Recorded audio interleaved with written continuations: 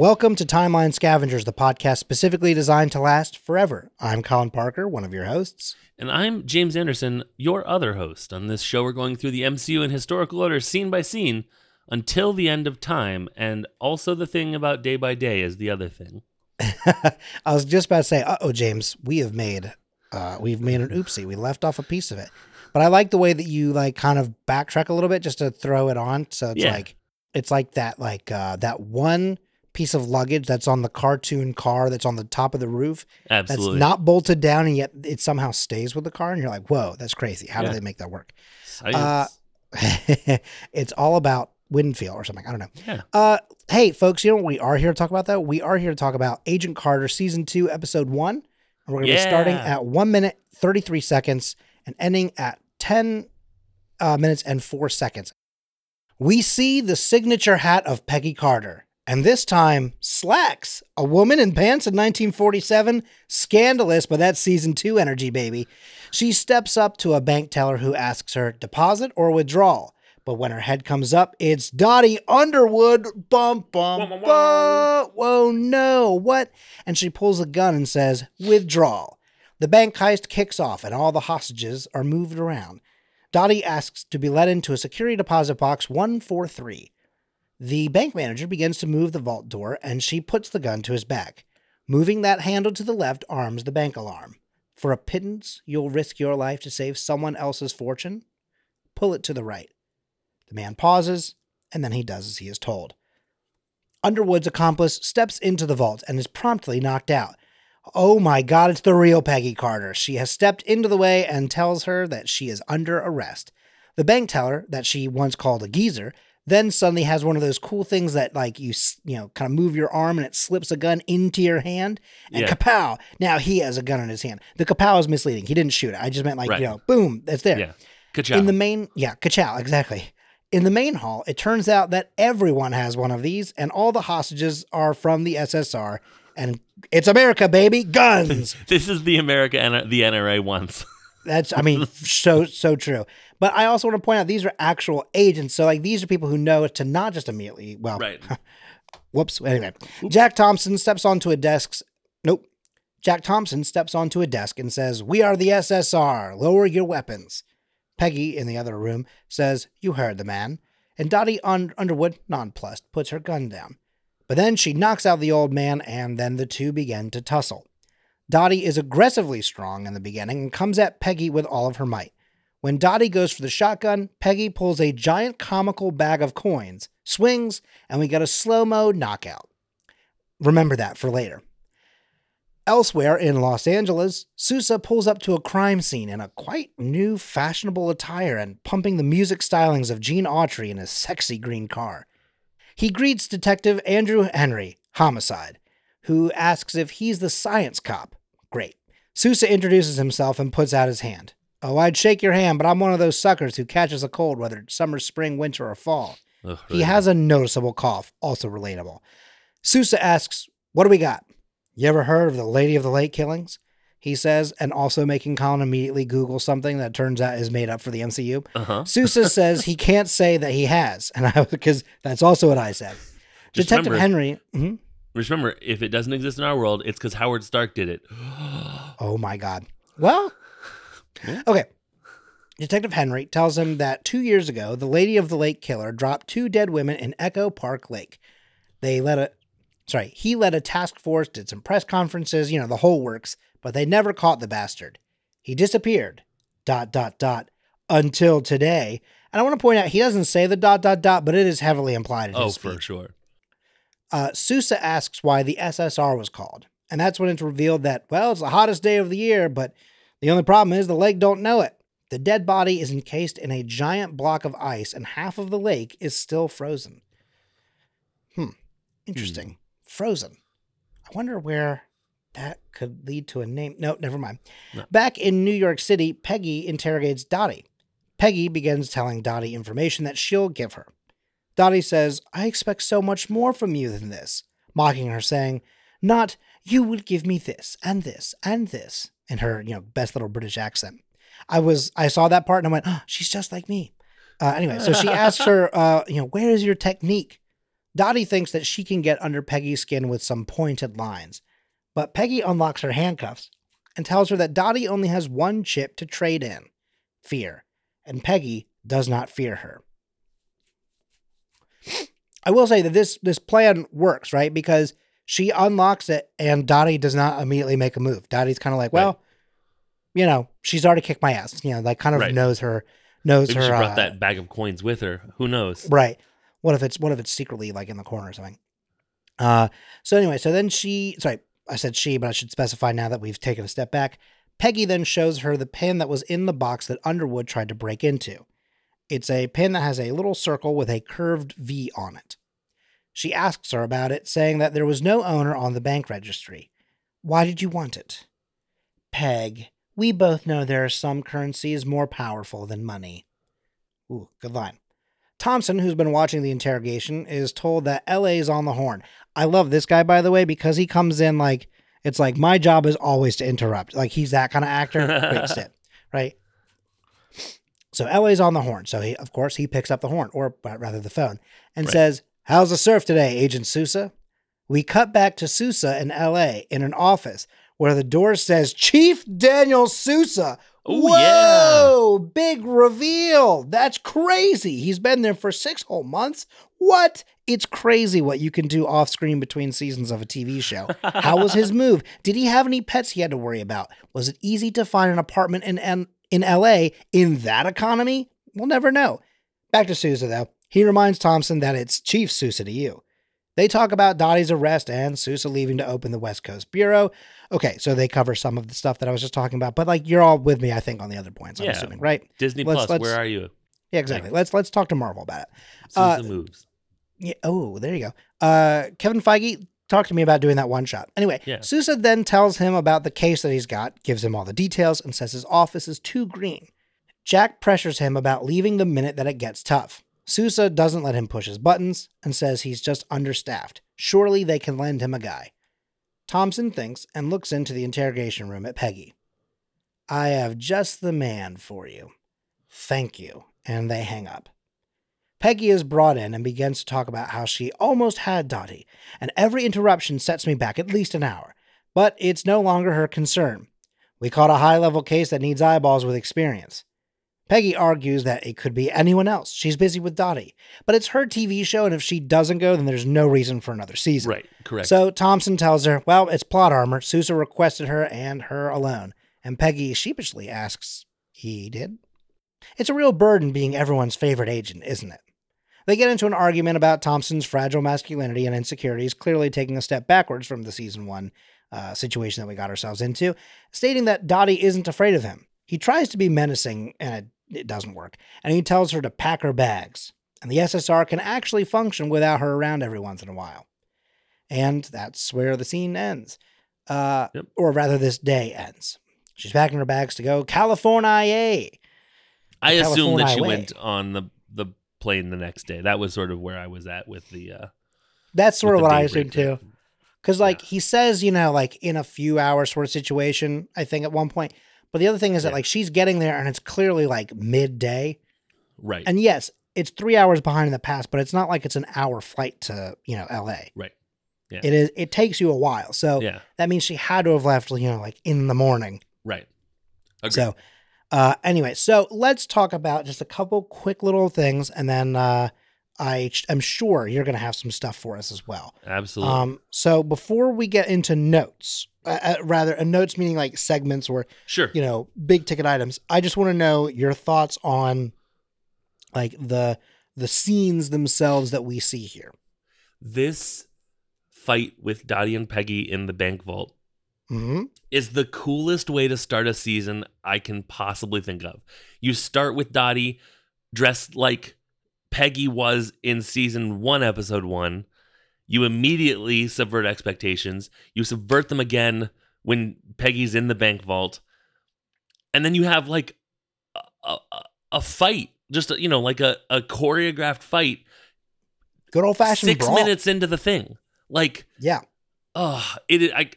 People should take note of how this season starts, because it is immediately like you do it the way that like a serial would be done, which is we're going to do a quick, it's sort of like an opening gambit for the season almost. Like where it's like, here's the, you know, things are in full swing. Dottie's still a thing.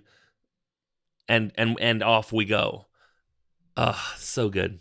In relation to that, I have two things that relate to exactly what you're mentioning, which is simply rather more about like rather my like appreciation for how they did certain elements of this scene. Yeah. The first one being that they did a really good job of like making sure to hide like people like Thompson, even though we get some wide shots of people where you could easily see his face. They do a really good job of kind of making sure that that reveal happens a little bit later. But also just in general, I think one of the cool things about this scene is that in season 1, when we see Peggy Carter and she's walking to work that morning and everything like that, right? We get basically this same opening scene. We see her from the front. Yeah. Right. So she's walking through the crowd with the crowd. Right. And, you know, you can see her because it's her face, right? What's interesting here to me is that not only is she going against the traffic and we can't see her, we're seeing the back of her head, which should also kind of imply that it's not her. Right. Which only gets revealed like 30 seconds later anyway. But what I also think is interesting when you think about it is that in the first season, she's coming into work, right? Yep. She's coming into the show. And in season 2, she's going away because that's exactly what she does. She goes away from New York. Oh, interesting. I like that. That's probably not the situation. This might be one of those things where like, you know, the English teacher is like, now why were the curtains red? And like, you know, they want to talk about like the tonal implications of things. And like the author was just like, I was just describing the room. They were red. You know what I mean? And of course, the author doesn't have any agency once they've published the thing. So we can say what we like. And I like what you said. Oh, true. Agent C. Carter. Yeah, exactly. Exactly. But anyway. No, so I think that those are two just like fascinating little tidbits about how that works. You remind me, remember at the end of season 1, like one of the last things Dottie says is, you know, I can be anyone who maybe next time I'll be an SSR agent. Who knows? That's true. I actually had forgotten that she says that. And I feel like that's also a brilliant thing for them to then go, okay, season 2. And then someone's like, well, we got to make do on the promise. Yeah. Yeah. I also think though that like kind of talking about like all my jokes aside, by the way, that I was talking about, like just because I wanted to be goofy and silly. Yeah. When I was writing this thing, because I guess I'm in like a really good mood or whatever. It's interesting to me though that like I kind of feel like this is how a good time skip is done. Yep. Where it's like you see the passage of time, you see some interesting things. It's like Peggy has done something new with her hair, which Dottie also comments on. Right. Which I think is also funny because like Dottie is trying to impersonate her. Right. But then like now their hair doesn't look exactly the same, and like that kind of bothers Dottie. You know?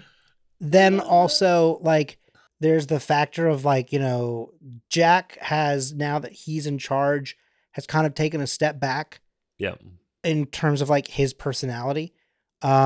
Sousa has clearly made some changes, and like this, I'm not saying that Sousa looks bad in season 1, but you know, not only like between these seasons, which is maybe part of the time skip, but also maybe a part of his personal journey out, like as an actor or a person outside of the show. Right. Sousa looks great. Like I feel like he has like a weirdly more like detailed jawline. Yeah. But they also give him like personality, right? By being like, hey, you know, he's in LA. Let's give him a Hawaiian shirt now. Exactly. But he looks good in Sousa. it. Yeah. Exactly. It's like, what's the Marvel thing they like to do? The all new, all different Daniel Sousa. Exactly. It's that like it's like better suits than they ever gave him in the first season, which I feel like we're sometimes kind of like loose on him. And I don't think that was necessarily like an outfit like mishap. I think that was kind of like he probably couldn't afford nicer suits or whatever. Now he's a chief. Yeah. But also, you know, who knows, like maybe it's like, you know, when you were a little bit bulkier because you were, you know, super active. Sure. And like, you know, training for the military and everything like that. And then you probably lose a little muscle mass when you're, you know, slightly more desk ridden and all that other stuff, you know? Sure. There's little things like that. But like, he's got a great new look. And like, God, a great new car, right? Yeah. That car is nice. That's like the sports car of 1947. Absolutely. Shit, you know what I didn't do? Sports car 1947. That's a real quick Google. Wow, sports cars looked fucking stupid in 1947. So I'm just going to say that that's the best one. I mean, what he has is not a sports car, but like, I'm just going to say that's it. You're looking for rockets. Pretty much. Rockets were the sports car of 1947. Honestly, hey, James, just do a real quick Google of 1947 sports cars. These things look awful. These things are comically bad. Now, I ain't gonna lie to you. The boys done and messed up. They went off on a tangent and just derailed the entire show. Let's get back on track, shall we? Tangents. Anyway, so other things that you liked or enjoyed from these scenes? Let's see. I love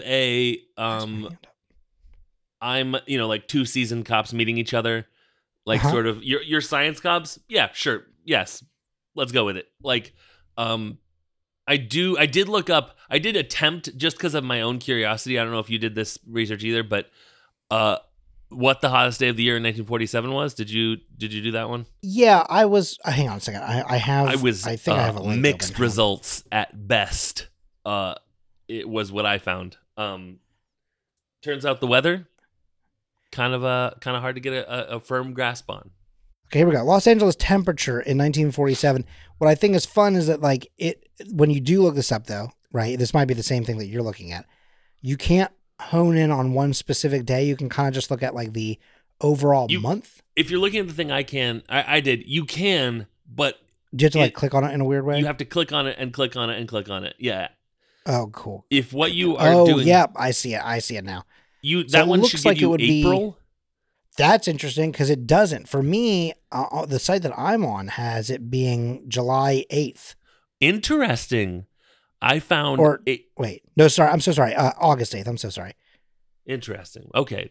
See, now that would make sense. Let me check out April. Because I found April a couple times. I found September a couple times. And then I found July in sort of a general monthly sense. But I found a whole bunch of answers, and I was very frustrated by that. You know what's interesting, though? Good thing it's Colin's episode. The hottest day in August of 1947 in LA comes in at 87 degrees.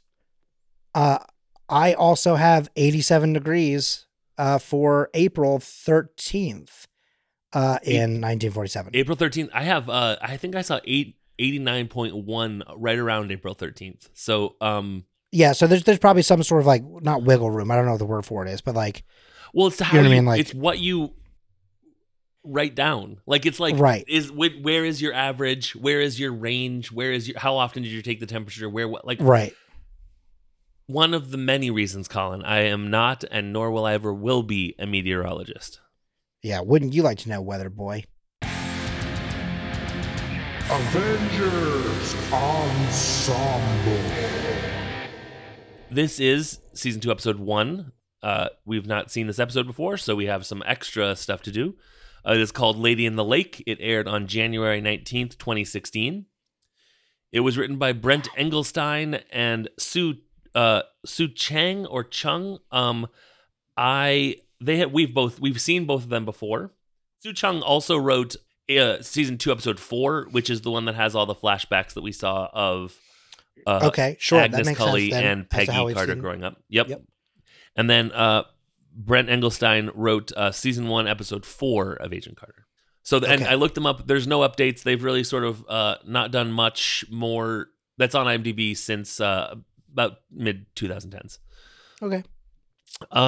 It was directed by Lawrence Trilling. The Trilling Adventures. Of Jarvis, the thrilling adventures of Jarvis and Peggy. I love that. I love that. He directed Jarvis. Jarvis. It's hard to do, actually. It is. I think the J gets your tongue messed up for the trill. The trill of it all. It's Triller. Yeah. So he directed one other episode of Triller. Sorry. Yeah. All Killer Nova. I like to watch Triller Novas. Like a telenova? Yeah. Triller novella. Sorry. There you go. That's better. All right. What's one more? the Triller and we're living in a material world, and I am a material girl. Okay, yeah. Literally. All right, so he also directed one other episode of Agent Carter, so we'll see him in a little bit. Okay. He directed 5 episodes of Pushing Daisies, 6 episodes of a show called Invasion, which was not secret. It was sort of like a public invasion. Okay. 15 episodes of Alias, 1 episode of Monk, 6 episodes of Scrubs, and 2 episodes of Roswell. Detective Andrew Henry, he did not get his doctorate in detection, is played by Sean O'Brien. He was on 21 episodes of The Middle, 1 episode of The Mentalist. I haven't seen him yet, though the next episode I watch is going to have one Whitney Frost in it. So yeah, it's going to be good. I came back to the Zoom to communicate that with you on camera, and then I lost my notes. All right, so he was also in the movie Olympus Has Fallen, 1 episode of Bones, we call Girl Mentalist, 2 episodes of Dexter, 1 episode of Ghost Whisperer, 1 episode of Flash Forward. He was in the movie that I really, really like, and which is on Hulu, and I want to watch it again, called Vantage Point. I don't think I've seen that. It's about like one event, but it's like 6 different people's perspective on it, and you like learn new things with each person you see them see the thing. It's That's very pretty good. cool. Mission Impossible 3, of course, because it wouldn't be the MCU without Mission Impossible. 3 episodes of 6 Feet Under, 1 episode of Roswell. He was in Diagnosis Murder. That's a TV show. I should have written how many episodes, but I didn't. So that's the mystery you have to solve, listener. He was in the John Travolta movie Phenomenon, featuring music by Eric Clapton. Noted ambivalent about races, Eric Clapton. 3 episodes of Murder, She Wrote, 1 episode of Northern Exposure, 1 episode of Quantum Leap, and his first credit was in 1 episode of MacGyver, the original one, not the new one. Not the one with guns. Right, exactly. The elderly teller was played by a guy named John Gilbert. Some of his selected credits are the following. He was in the movie Hot Wax Zombies on Wheels. Hell yes, that rules. So I haven't seen it. I'm just saying that's a great name. Are the zombies made of hot wax? Are they selling hot? I mean, who knows? We got to find this movie. The movie, right? Exactly. The movie is already drawing me in with its title. Add it to the list of bonus content things that we have to do. Absolutely, and I'm going to do that by just bolding it and then never looking at it again. All right. He was in The X-Files. The video game, and not the show at all, just the video game. Okay. And of course, this role of elderly teller prepared him for the role of a lifetime the following year as Dr. Bill Stewart in 2017's Slamma Jamma. Slamma. Okay. Jamma. He played Dr. Bill Stewart in Slamma Jamma. Yeah, and that is my Avengers Ensemble. I didn't find the guy who comes in and says, "Hey, excuse me, I don't mean to interrupt." That's my job, though. But that is it. Avengers Ensemble. He might be uncredited. Done and dusted. Thank you. All right. So, James, just to be sure, do you have any other segments? I have literally no other. I'm going to move my file into the done section, which ensures that I won't see that bolding I did. Okay, cool. Good. Great. Okay, so here is the different things that I did for this episode, and I just feel like it's fun to make a comment on my work and to show how sometimes not everything necessarily works out. Absolutely. But it's still sometimes kind of interesting to talk about. Okay, so earlier I talked about the music that plays when Sousa is driving into the scene, right? So like I said earlier, this is the voice of Gene Autry singing Don't Fence Me In, which is his big 1944 hit originally written by Cole Porter, which has also been performed by many other people, including the likes of Roy Rogers in 2 different films, and also Bing Crosby and the Andrews Sisters, which is a version that you can hear in the 2018 video game Fallout 76. So I had to make sure that we mentioned that. And since we're talking about 1947 and Bing Crosby, I would like to welcome you to, since it's also winter, this is probably the only time that I can do a really quick timeline checkup for White Christmas in 1947, because 2 years after VE Day, they are in fact touring on their act of the kind of Broadway review type show that they've worked on Right. Called Playing Around, and that's what they're touring with when they end up in Vermont. And they are helping out the Haynes sisters. Yes, that's right. Wait a the minute. Haynes sisters, the sisters of Freckleface Haynes, the dog-faced boy. And that is where they're at. So by this point, so the day this comes out is December 28th. So this will be 3 days after the actual, White Christmas, right? Right. And so this implies that by this time, both couples have gotten together and they are probably, I'm assuming, still in Vermont or perhaps getting ready to take their act on the road. Who knows? Two other things that happened here. I did look up Lady of the Lake Killer. Yep. And I was really hoping that was going to be something. Yeah. And I was like, oh man, they're bringing in like some sort of thing. And like, I've seen the show before. So you would think that I would remember that it gets resolved and we understand what this situation is, right? Right. Completely forgot. And so the amount of times I was like, no, but stop showing me the Agent Carter stuff. Right. It's embarrassing how many times I try to look up Lady of the Lake Killer until I realized, oh, wait, no, this is just actually just Agent Carter. Well, you know what was happening in 1947 when it comes to LA crimes? There was actually a couple of different things I was going to talk about there. So what we do have, segue. So here's a couple of different fun little, let's try this again. Here's a few different people that were, active, shall we say, in 1947. And I'm actually going to go a little bit past LA just because there's quite a few actually. So one of the more, I guess, perhaps famous ones, I say perhaps more famous, and I only say because it's actually the one that shows up first. But that's Ed Gain, Edward Theodore Gain, known as the Butcher of Plainfield, or the Plainfield Ghoul, which I feel like I could hear that on the radio. Look out, everyone! There's now a curfew in place because of Plainfield Ghoul is still on the road. Still on the road? Still at large. There we go. He's on tour. He's on tour. Come and see his show, but also don't. Ed Gein is who they based Leatherface on. Speaking of Los Angeles, here is your Los Angeles connection for 1947. Because in 1947, the murder of a 22-year-old Hollywood hopeful in Los Angeles has never been solved, and that's the Black Dahlia. I got you this necklace, Colin. Oh, great. Wait, it's broken. Oh, no. I wonder what that would be. James. I am going to read just of a FBI.gov article on it because it's short. And again, it's probably the most, for lack of a better term, like the closest that we'll get to this actual, nope, sorry, that sounds weird.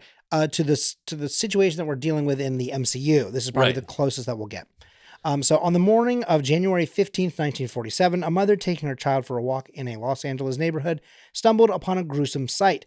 The body of a young naked woman sliced clean in half at the waist. The body was just a few feet from the sidewalk and posed in such a way that the mother reportedly thought it was a mannequin at first glance.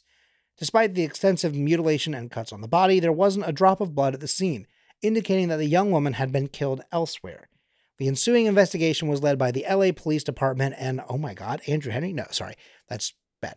The FBI was asked to help, and it quickly identified the body, just 56 minutes, in fact, after getting blurred fingerprints via sound photo, which was a primitive fax machine used by news services from Los Angeles.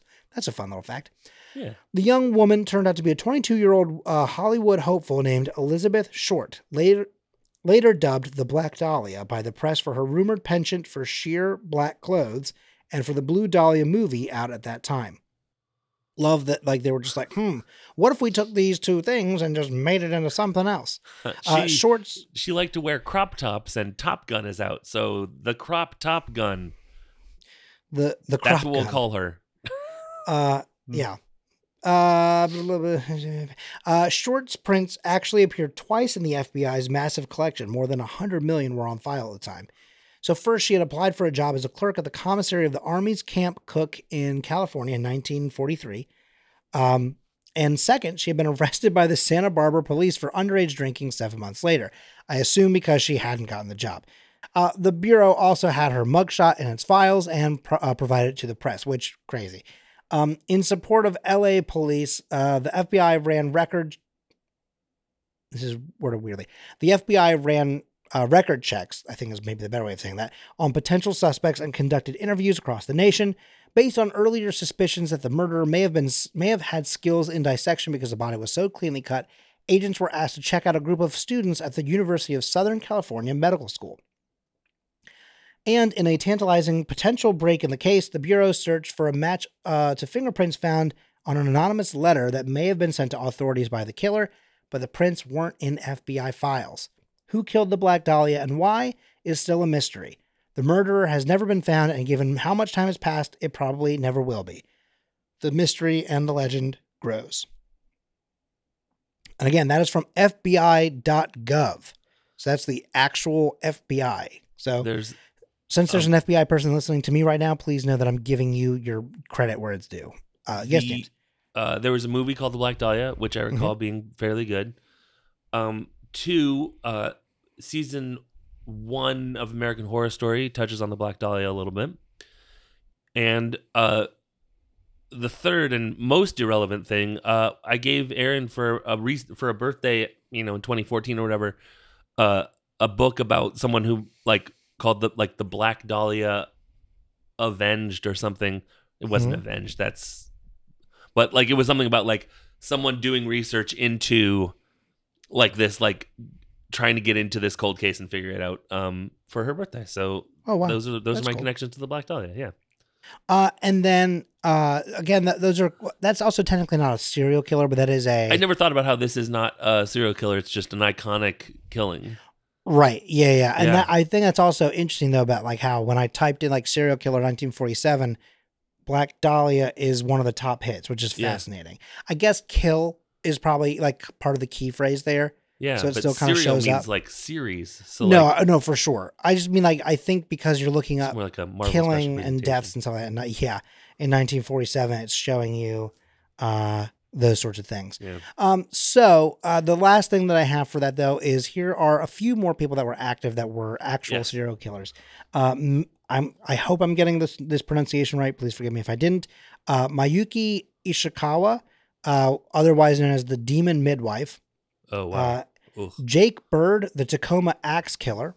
Oh, God. Okay. Nanny Doss, known as the Giggling Nanny or Giggling Granny or the Jolly Black Widow. Rudolph Pleal, maybe. Der Totschmacher, the Death Maker. John Christie, the Rillington Place Strangler. Rhonda Bell Martin, no nickname, just straight up, just that's a just serial what I called killer. her.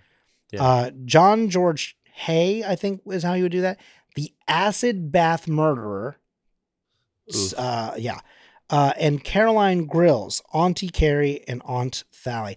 Oh shit! I should actually tell you some other information super fast. So let me go back. This is when I say they're ranked basically on how aggressive their patterns were. Yeah. So they tell you kind of what was the more gruesome. So this was in order of 1 to 8. So Mayuki Ishikawa was 85 victims over 5 years. Jake Bird was 12 victims in 18 years. Nanny Doss was 11 victims in 28 years. Rudolph Pleal, 10 victims in 1 year. John Christie, 8 victims, 11 years. Rhonda Bell Martin, 6 victims, 15 years. John George High, 6 victims, 6 years. And Caroline Grills, 4 victims, 7 years. So, some of these were, I think they're all obviously awful, but some of them being either really short and still kind of high, or this is still really short. 5 years for 85. Yeah. That's wild. That's so many people. Yeah. Yeah, it is. Oof. Finally, I want to get to the Gene Autry thing. Yeah.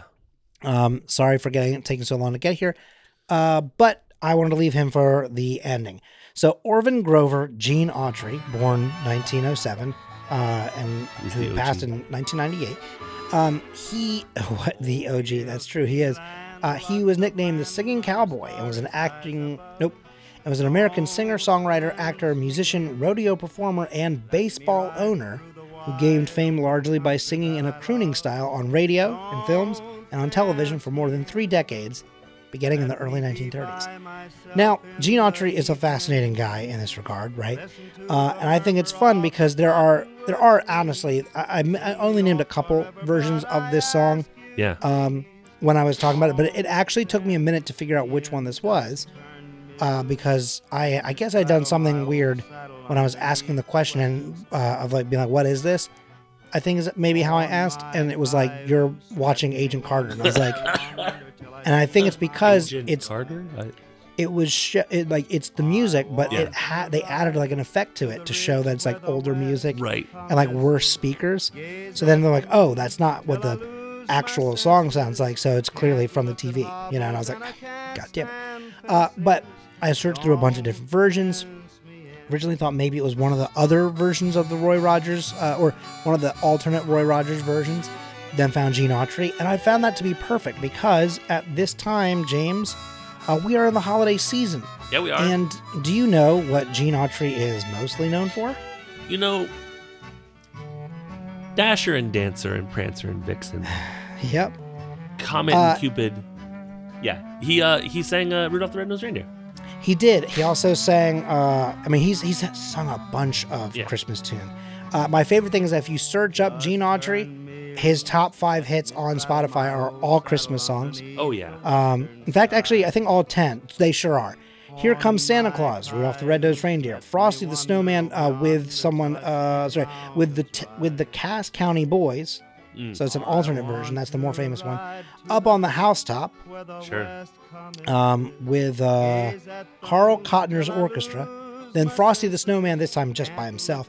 Right. Up on the Housetop again, this time not with the orchestra. Frosty the Snowman, again, I guess it's probably the same. Original mix, yeah. I think it was the same version, but just on a different album.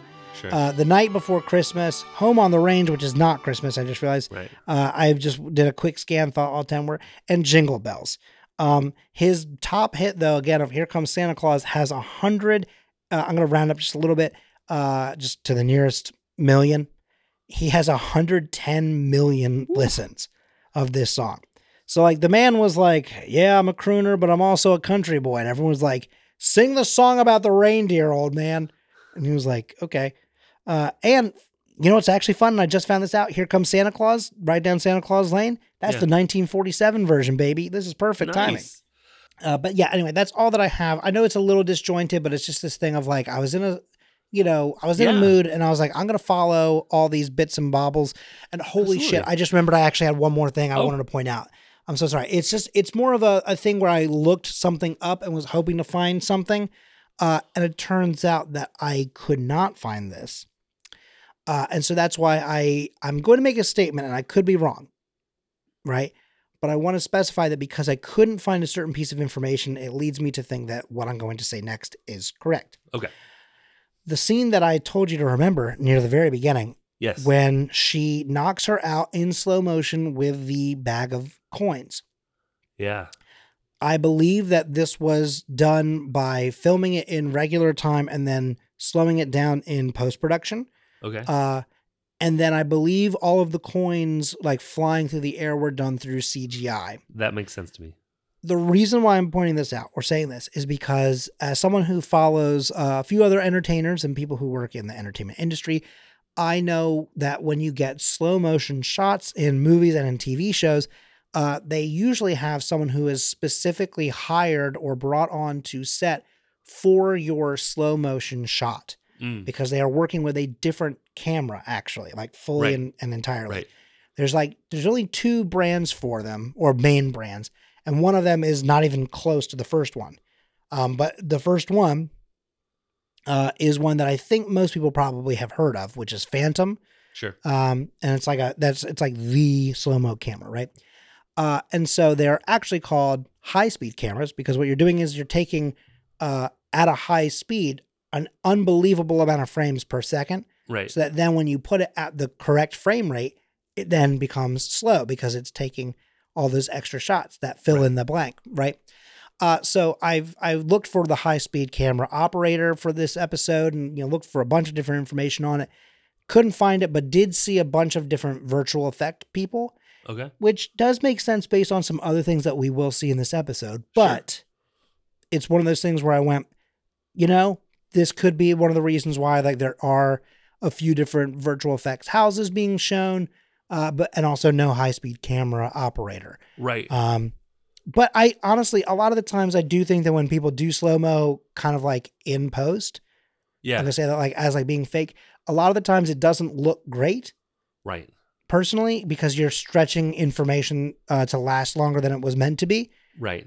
I think that they did, like, for the fact that that was not done with a high-speed camera, I thought it was unbelievably crisp, and I thought it looked really good. So it made me actually think that they had one on set. Yeah. So that was my last little piece of information. That's one of those things, again, where, sometimes you do research and you find nothing, but like, it's still kind of interesting to talk about, in my opinion. Absolutely. But that's all I have. Cool. So if you want to raid the Stark Vault. Sure. I do. Are we changing it because it's a new season? Yeah, I was just thinking that, because like raiding the Stark Vault. Do we want to head out west? Shall we head out west? Yeah.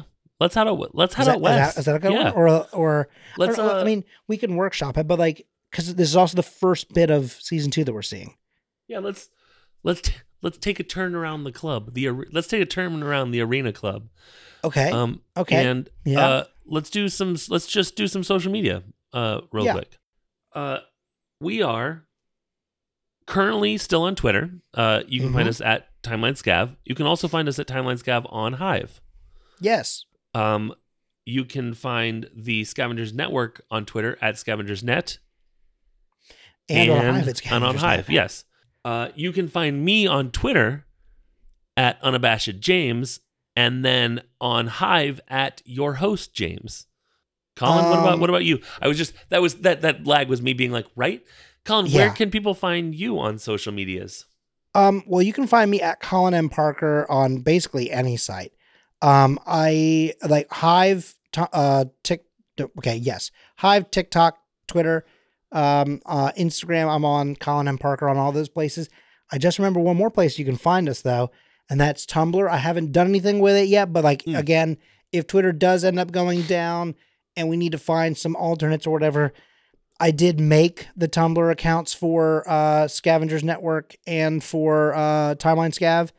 And you can find me personally still also at Colin M. Parker on tumblr.com, which would be colinmparker.tumblr.com or tumblr.com/Colin M. Parker. Right. You can also go to /Timeline Scav, and that's that show. And I'm pretty sure it's the Scavengers Network. Okay, cool. So there you have it. And one other person that I want you to be sure that you go give a follow on Twitter, at least. Look for him on Hive. Who knows? Who knows what the British version of Hive is? Hive with a U in it. That is Nick Bramald, and he is on Twitter at NBRAMALD or at his website nickbramaldcomposer.co.uk. Colin, season 2. I think of season 1 as like classic. Season 2 is where we kind of get a little bit adventurous, and I'm really looking forward to talking. I agree with that. Yeah. Same. But that is going to be it for the first episode of season 2. As always, I am James Anderson, and I'm Colin Parker. Hold on, Colin. You got a call from the West Coast. Just if you just want to pick it up on line 2.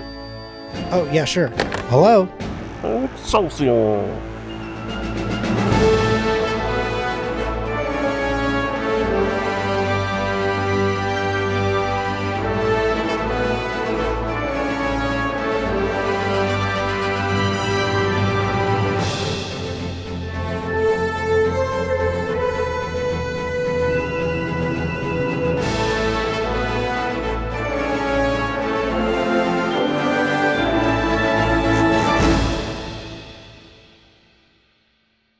The Scavengers Network. Creator-driven, community-focused, treasured content.